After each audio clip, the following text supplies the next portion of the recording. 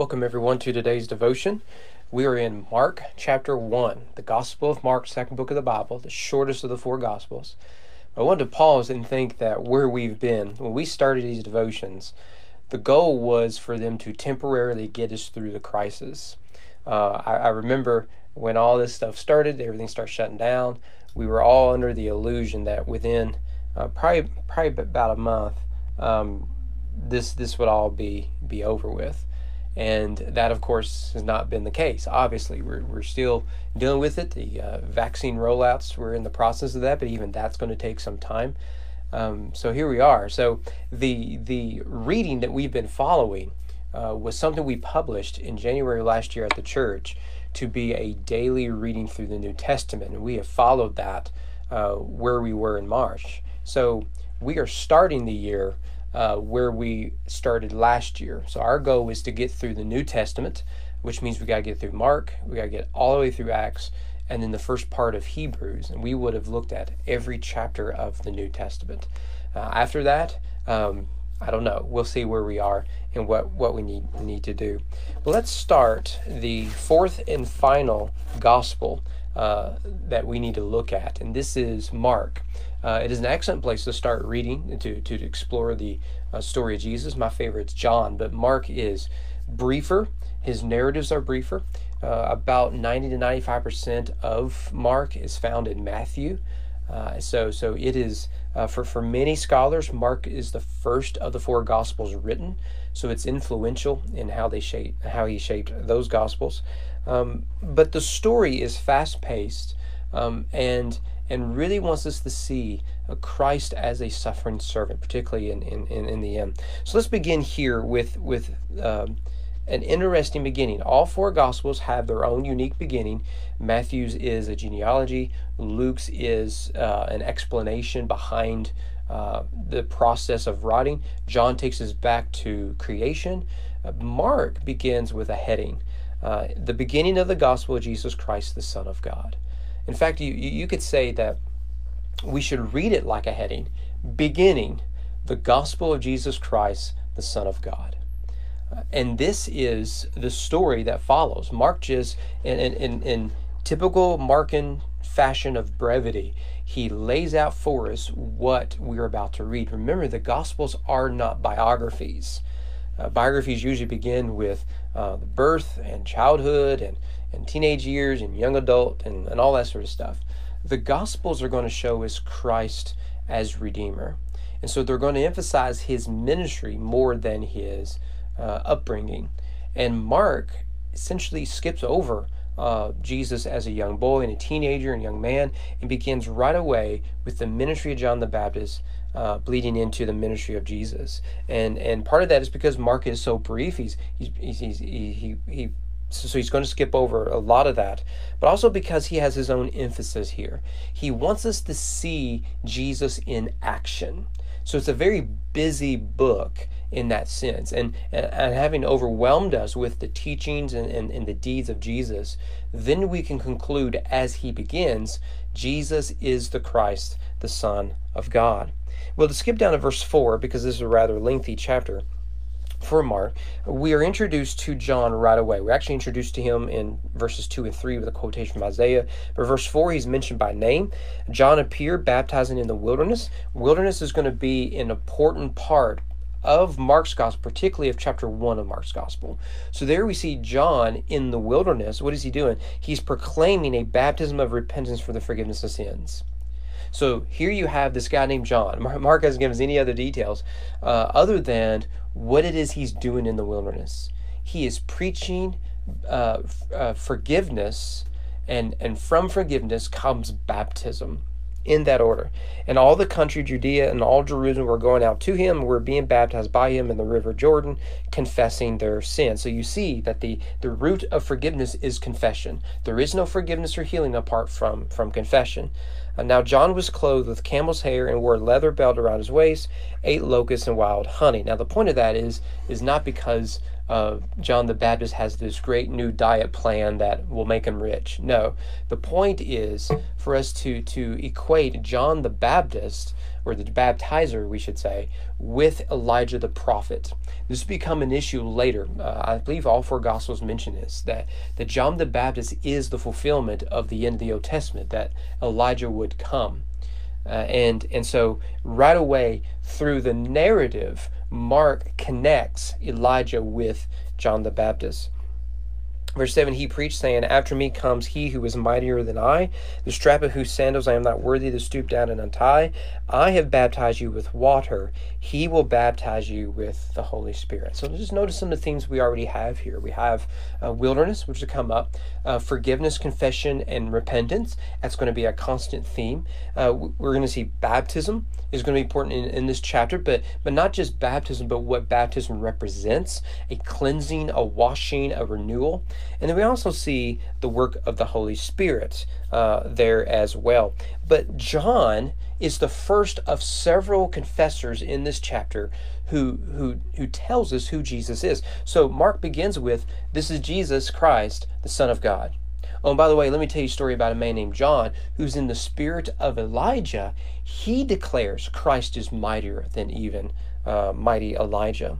And what follows that is a series of pithy narratives that Matthew and Luke broaden. So we begin with the baptism of Jesus. It's 3 verses. In Matthew and Luke's gospel, it's much more detailed, much more elaborate. But Mark wants you to see, in those days, Jesus came from Nazareth of Galilee, was baptized by John in the Jordan. That's essentially it, right? Jesus came to be baptized. Now, this is our introduction to Jesus outside of that heading. And what we're told immediately is Jesus is from Nazareth of Galilee, and he's among the multitude to be baptized by Jesus, or by John. But what we discover is Jesus is not being baptized because he is unrighteous. He's baptized in order to identify with the message of John.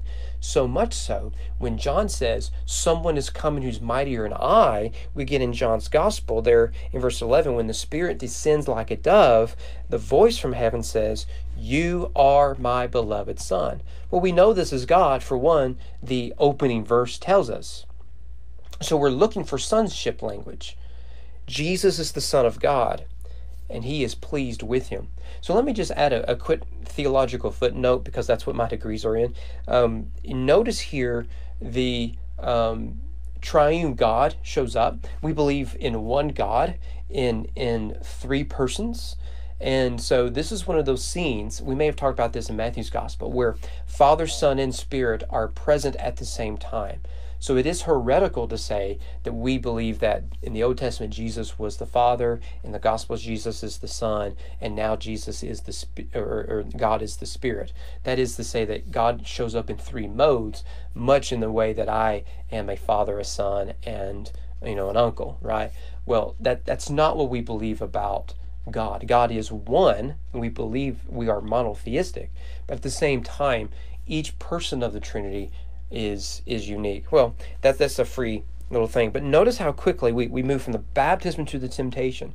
Now, again, Matthew is going to develop this because he's developing a theology of Israel, that Jesus is the fulfillment of Israel. Mark hints at that traditional and theological position. He just doesn't develop it. So we move from the baptism to the temptation in the wilderness for 40 days and 40 nights. Well, that connects us to Israel, right? Who after their baptism through the Red Sea, they go into the wilderness, not for 40 days and 40 nights, but for 40 years. Well, Mark doesn't really develop that here, but notice here that the Spirit drives Jesus out into the wilderness. So we have the Spirit descending upon Jesus. And where does the Spirit send him immediately? He sends him into the wilderness. And Jewish thought at this time associated the wilderness with the demonic, with evil, with wild beasts, with Satan, right? So it's striking, isn't it? Here we have John the Baptist saying, prepare the way, and you prepare yourself by repenting, by receiving grace. And in comes Jesus and receives baptism to associate himself with the preaching of John. And God declares his pleasure with his Son, who then sends him into danger. Now, what we're going to see in this chapter and in the chapters to follow is the cosmic aspect of Jesus' ministry. So when we see Jesus healing people, it's not because he is a humanitarian. It is because Jesus is at war. So he goes into the wilderness to face temptation for 40 days. And he's tempted by Satan. We get no details in Mark's gospel. Matthew and Luke give us a lot of detail, not Mark. But then we see there in verse 13, he was with the wild animals, and the angels ministered to him. Now notice what a contrast here. A lot of people see these wild animals and they think, what a bizarre detail. I mean, you could just take that out. Well, why does that matter? Remember what the wilderness represents. The wilderness was the place where the wild things were, if you will, right? And the wilderness was a place of the demonic. So what does Jesus go and do? He goes and he declares, the launching of his ministry, that he is at war with the demonic. He is at war with fallen divine beings, where the wild things are. And at the same time, we discover Jesus goes onto their turf, and the angels minister to him, because he does not fear the demonic, the Satan, or the wild beasts. And guess what happens after that? He begins his ministry when he comes out of the wilderness into the promised land, against the story of Israel. And what does he say? There in verse 15, the time is fulfilled, the kingdom of God is at hand, repent and believe the gospel. This is the fulfillment of John's ministry. John will show up later, of course, but this is the fulfillment of John's ministry. And Jesus' message in a single sentence is, the kingdom is at hand, repent and believe the gospel. Right? So you can't understand the kingdom apart from repentance and faith in the gospel. Now, the first thing he does is he goes and chooses for himself his first disciples. We're going to see this pattern, I believe, in chapter 2. But you see, it's the story we know it well. I don't want to spend forever on it because there's a lot going on in Mark 1. He sees Simon and Andrew, and then he will see James and John, and he performs this miracle. But ultimately he says, follow me, and I will make you fishers of men. Right? So notice that earlier you had water, you had baptism, followed by a wilderness experience with the demonic. Right? Now what is it we get? We go to fishermen, we have water, and what do we get now? We get the demonic. But now Jesus is bringing with him citizens of the kingdom, new citizens. He's bringing with him his disciples, whom he is mentoring and training. So verse 21, we see that they went to Capernaum, and immediately on the Sabbath he entered the synagogue and was teaching. Now, let me just make a quick note here. The word immediately is going to get on your nerves. Mark is a fast-paced narrative, and he wants it to be a fast-paced narrative. And in order to get the story to move along, he uses the word immediately over and over and over again. I took a Greek exegesis class in seminary on the Gospel of Mark way back in the day. It's hard to believe it's been like over 10 years ago. And when you translate Mark, it's just all over the place.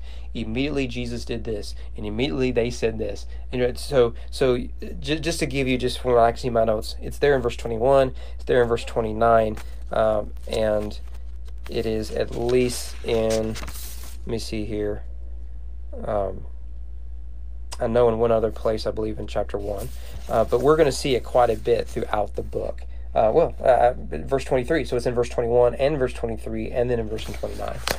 So it's all over the place. But notice here, Jesus is in Capernaum, so he's in Galilee. This is hometown for him, and he's teaching. But notice, although people are astonished by his teaching because he taught as one having authority, that is the same language Matthew will use in the context of the Sermon on the Mount. He teaches as one as with authority. Why wouldn't he? He's already faced down temptation in the wilderness. But it says, and immediately, again, there it is, verse 23, in their synagogue there was a man with an unclean spirit. Now, that is a loaded sentence, isn't it?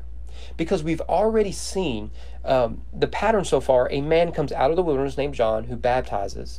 He baptizes Jesus, who goes back into the wilderness. Jesus comes out of the wilderness, has a scene with water, and after that we get we get the demonic again, okay? So we see this pattern: wilderness, water, demonic.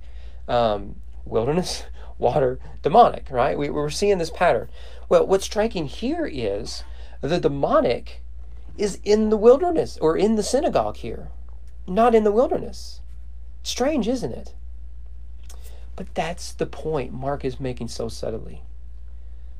The wilderness, which is where people assume the wild things are, has entered into worship.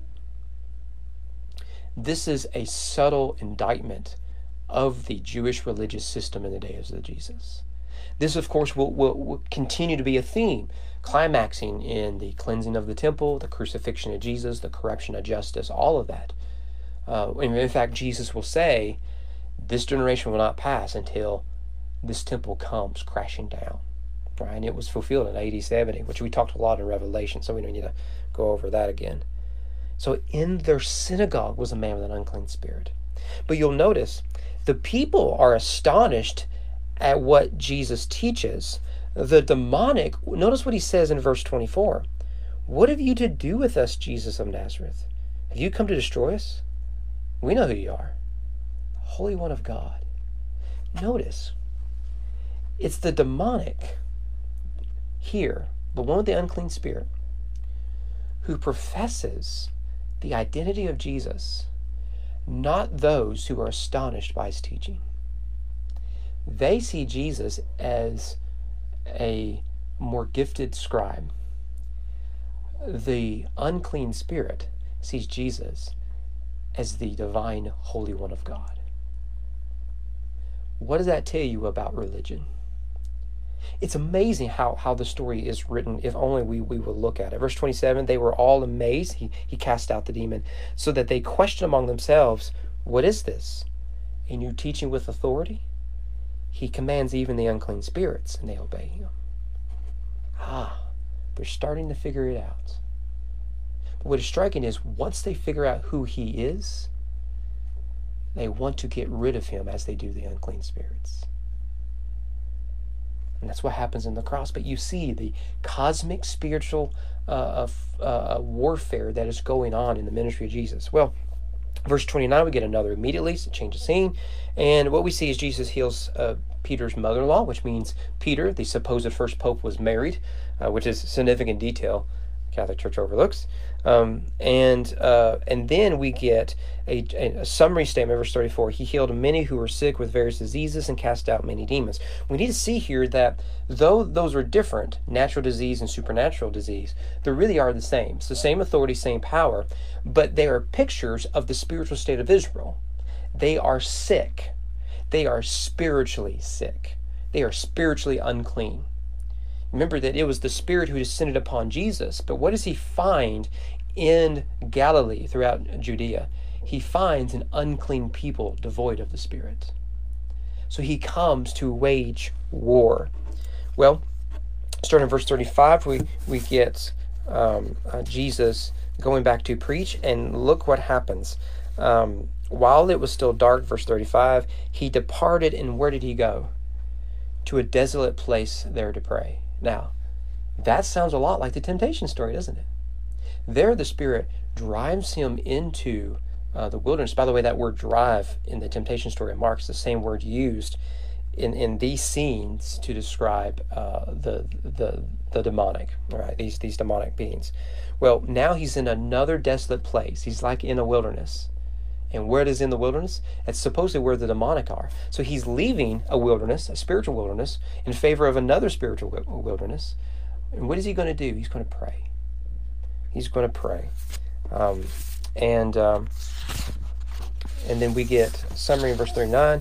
He went throughout all Galilee, preaching in their synagogues. And what? Casting out demons. Notice there that we should read that as the preaching of the gospel is waging war against the demons.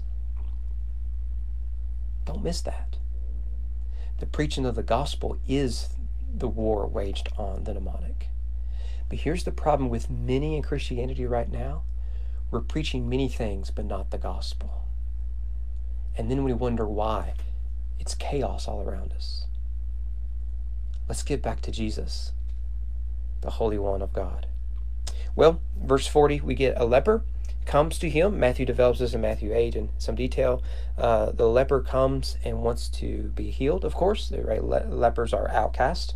They are outside of the city gates. They are sent into the wilderness, right? Because of the contagious nature of their disease. They create their own little colony of lepers. But one comes out of that colony, comes up to Jesus, and remember that a leper is shouting, "Unclean, unclean," whenever he's around a group of people. And he asks Jesus to cleanse him, and Jesus says, "Okay, I will you to be clean, and you are cleansed." And Jesus says to him, "Say nothing to anyone." We talked about it back in Matthew, so I don't want to go into more detail. But verse 45, the leper went out, who's been healed. He went out and began to talk freely about it and to spread the news. That word news is at the root of the word gospel. Good news, good message. So what is he doing? He is spreading the gospel, which is what the Peter and Andrew, James and John are going to do. That is why Jesus has brought them on board. He'll have Matthew in chapter 2. So that Jesus can no longer openly enter a town. But where did Jesus end up going? Into the desolate places. So notice what happens here. The leper, who wants to be in town but must be in the desolate place because of his sin, comes to Jesus, who heals him. But now Jesus takes upon the story of the leper, the story of the unclean, and he conquers it. And he chooses not the city, but the desolate place, where people like the lepers are, where people who are unclean are. You see, this cosmic warfare makes a big deal for you and I, who are out in the desolate places. Every religion says you must reach up to the heavens. Whether we're talking about woke secular religion, we've got to prove yourself to be holy and righteous and you can recite the catechism from memory, or we're talking about traditional religions. It's all about you ascending above. Only Christianity is where God descends into the desolate places and into the wilderness to rescue you and I who are unclean. That is good news. And you notice, people were coming to him from every quarter, and he healed them there in the desolate places. He still does. Hope to see you guys here, Lord willing, tomorrow.